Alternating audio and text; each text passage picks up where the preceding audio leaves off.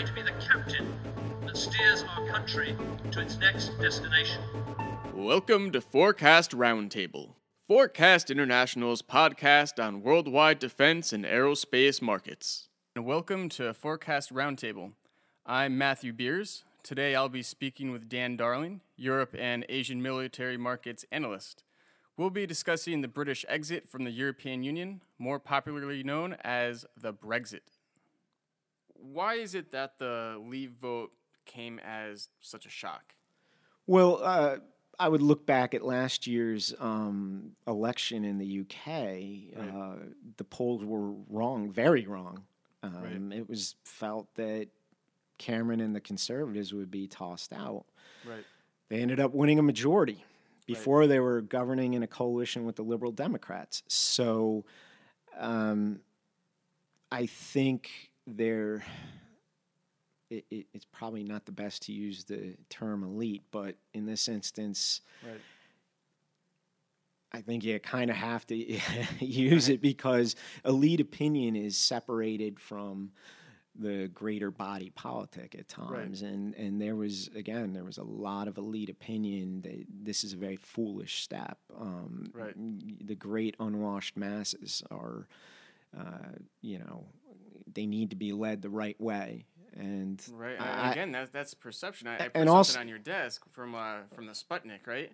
That was from Sputnik. Right? So, but that's what some people feel. It's the peasants are revolting. Right? No doubt. We see it in the United States. We saw it in with the Bernie Sanders campaign and the Donald Trump campaigns. These people from quote unquote the fringes who rush to capture a lot of voters and people. They've appealed to people. There's a sense that things are changing, and I, the voter, don't have a voice in that. How do I get my voice? Well, do I have to go with the anti-establishment perspective? Who's the establishment? And there was, David Cameron is a conservative, and he was one of the most vociferous Remain campaigners. Right. So, if you're a working class English person, well, you didn't go to an elite private school.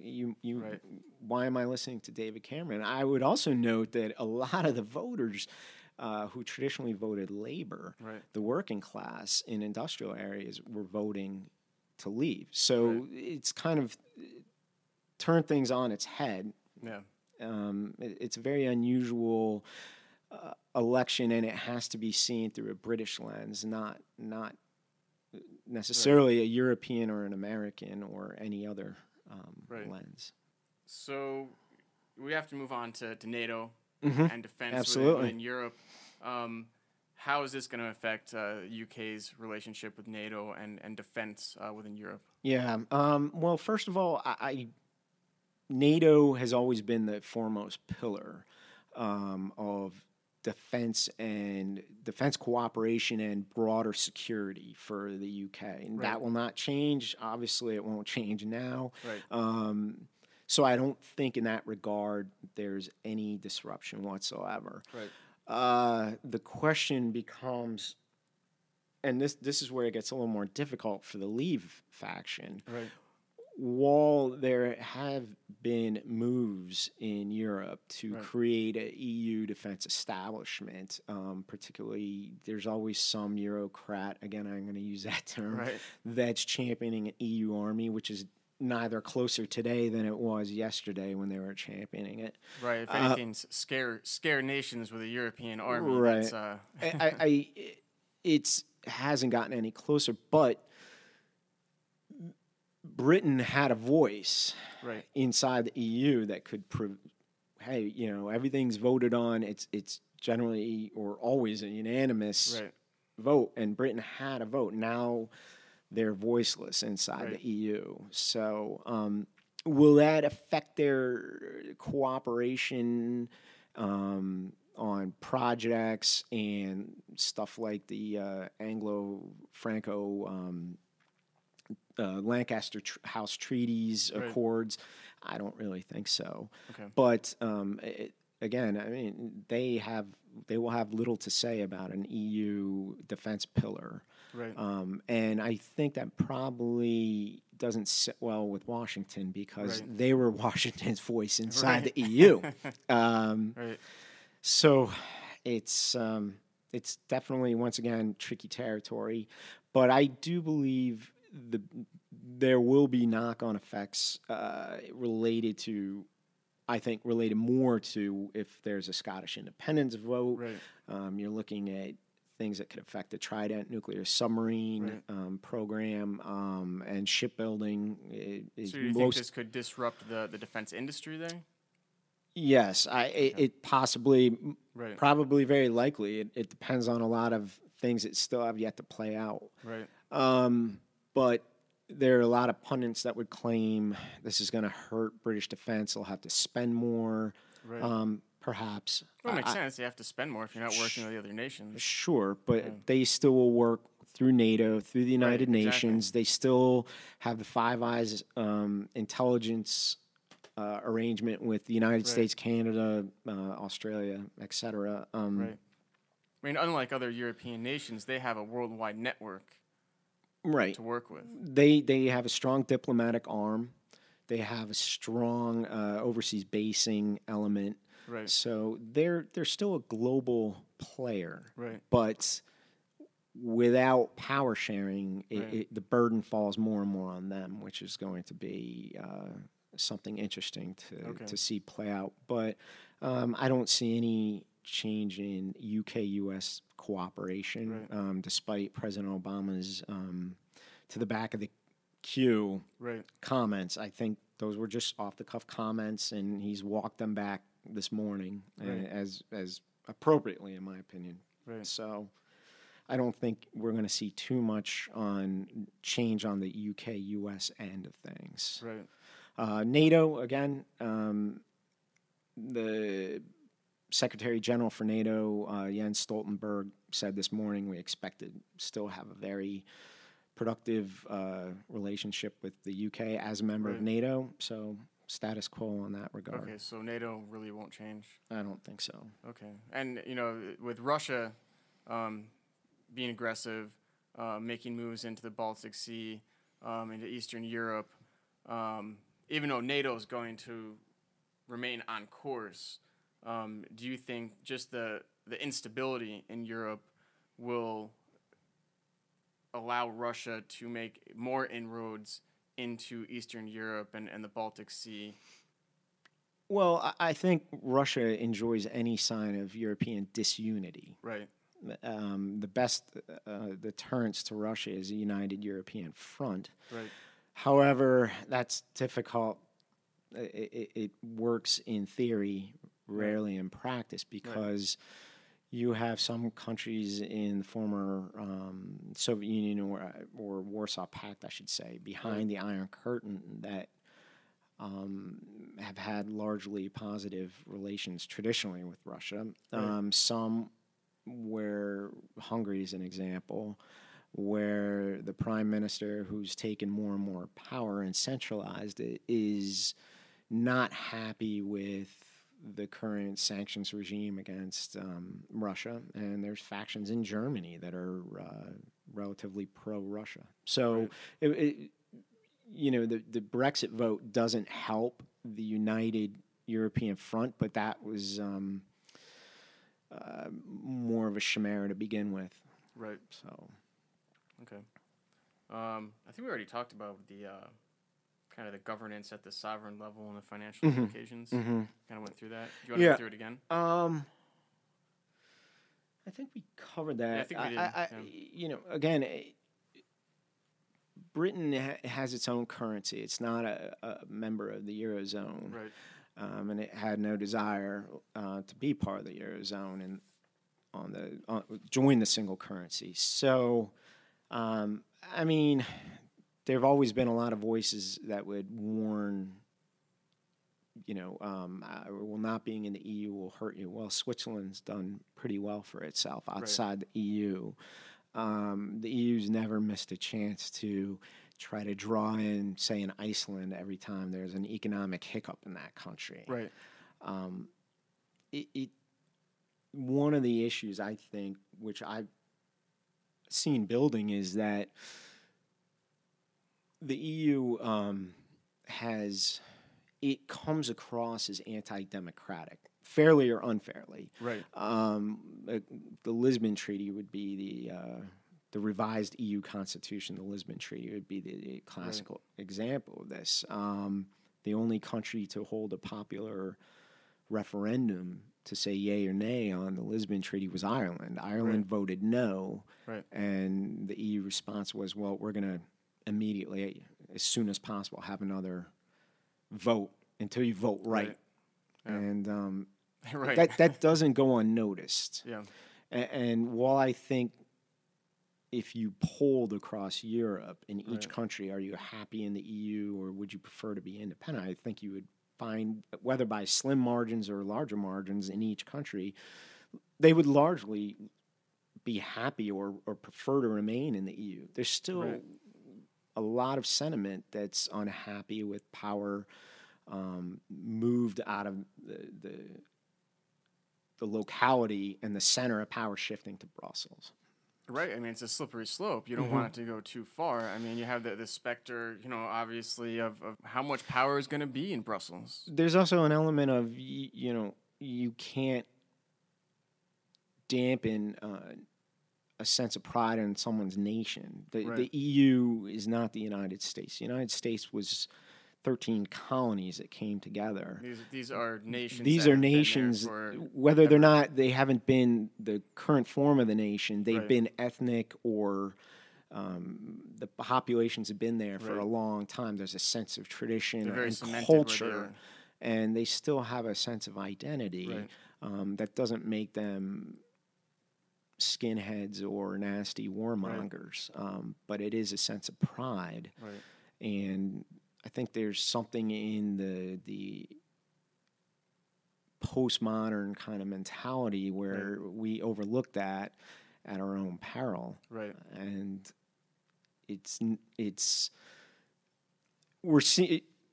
coming back to the front in small, sometimes momentous steps. But what you had was the sense that the EU is a faceless bureaucracy. Again, fair, unfair. There are some perceptions in factions, and not always on the quote unquote far right. Sometimes parties that are preaching lots of social democratic things, which would be considered very to the left in the United States, are also, on the other hand, anti-immigrant or anti-EU. So it's a much more complex picture, country by country, at the European level. Now, would you say that the technocrats or the autocrats there... Technocrats. Autocrats might be a step too far. Would you say that the technocrats there in the European Union really need to look at what happened with the Brexit and try to learn from it and say, well, we can't just ignore and write off the popular I think it's sentiment. a momentous step in that regard. I do think that it could go one of two ways. Will it be greater EU integration, greater European integration, or will they go, we need to tap the brakes on some of this because we've moved too fast for people to develop a purely European identity. So it could go one of two ways. I think I've seen quotes by European leaders on both sides of that. But there's definitely a sense that losing the United Kingdom it's weighs heavily on Europeans for depending where they are for a variety of reasons. Even Germany, these two countries fought 2 wars against each other, bloody wars.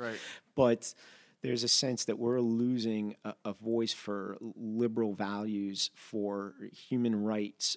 We've lost a seat at the United Nations Security Council.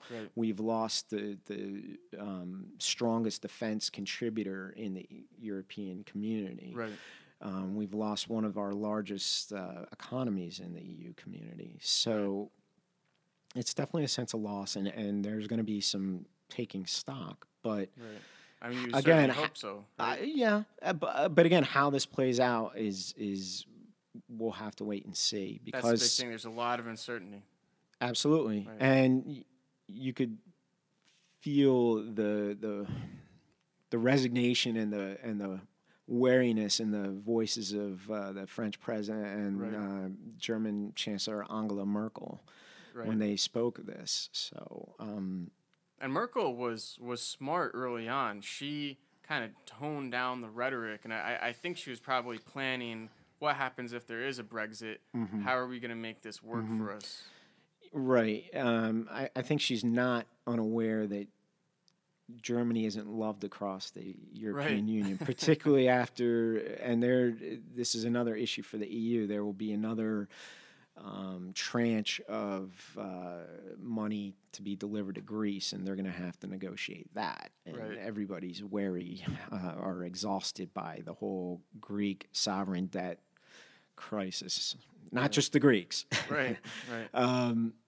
So one of the things is that Merkel is probably trying to avoid, but it's sometimes it's not easy to, is that you don't want to influence a vote in England or Britain at the local level. Outside voices saying you need to vote this way or that way. Well, if it's European leaders telling Americans how to vote, Americans aren't going to be too pleased with that, and that could spur the opposite reaction from some people, and that probably played out a little bit in the United Kingdom as well yesterday. Yeah. So, I mean, this is really for my personal interest, but I figured we'd talk about it anyway. Maybe it'll come to something. We had kind of talked about it before, how yes, it's a popular vote, but there's obviously something else going on here. I mean, this is a major change of power in Britain and also in Europe. Is there something going on that we don't see in the news that's a major shift in power within Britain and the European Union? Well, I think, again, it's a sense that voters felt their voices weren't being heard. Right. That their country was changing before their eyes. Right. It was a lot of older voters that swung this election. And again, it was a narrow referendum. It was 52-48. Now, considering how much money was being poured into the Remain campaign and the elite and powerful voices being throwing their weight and opinion behind Remain, and the poll showing it was, a month ago, it was going to be a huge victory for Remain. It is still quite a loud result. But I personally think that there's just a sense for some people that they've been dislocated by the modern economy, by the global economy, that their political leadership doesn't listen to them. Right. The wealthy, famous, whatever you want to call it, elite class, the urban wealthy are cut off from them, and they don't care what happens to them at the local level. And that I don't think it was the overwhelming rationale behind the Leave vote, but I do think people have looked at the migrant and humanitarian crisis that's unfolded across EU with quite a bit of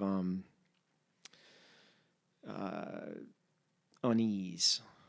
We've seen it. Do you think that had something to do with it? I just think it's something where, well, again, the UK is outside of the Schengen area, which is borderless regions, but they see what's going on. I mean, when you have Sweden putting up walls again on their borders, and they're the most, probably one of the most welcoming for refugees of any country in the world. It's something they've taken great pride in traditionally. When they're instituting border controls once again, I can't imagine that's gone unnoticed. And the terrorist attacks throughout Europe, I mean, it largely has not hit Britain. It's been centralized in France and Belgium and these other countries. Yeah, but I mean, the UK has a lot of issues with homegrown jihadists going to Syria, et cetera, et cetera. For sure.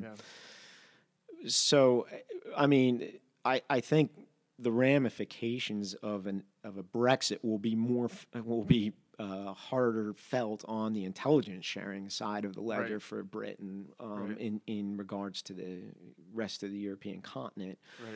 But again, I don't think that when you take these and add them all up, economic dislocation, depressed or flat wages, worsening healthcare, anything you can think of, not worsening healthcare, but worsening healthcare results,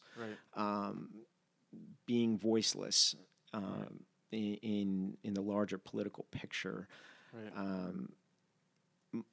migration crisis along the southeastern European borders. I mean, these things terrorism don't happen when everybody's happy. It happens when, exactly like you said, they're not doing too well. So I think you add it all up, and the sense of just British pride. We'd rather decide our fate than have someone in Brussels decide our fate. And again, I'm not saying that's exactly how things play out. That isn't exactly how things play out, but it's the perception. Ignorance or learned or otherwise, it is there is that perception, and there is a sense of there's still a sense of national pride when, at a time where nationalism has become a dirty word in some circles, some media or elite circles. So. Take it all together, wrap it up, and it's again. I mean, I think the Leave vote meant a lot of different things to a lot of different people, and I think the Remain vote meant a lot of different things to a lot of different people. So it's a very muddy picture right now. It seems like a lot of it really does have to do with perception. There's so much uncertainty. Well, we see it here, as I mentioned before. We see it in the United States, and it shouldn't be a surprise in other developed countries or Western democracies when we see this kind of thing happen. And these kind of things happen from time to time in general. Thank you for joining us at Forecast Roundtable. For more information on international aerospace and defense markets, visit www.forecastinternational.com.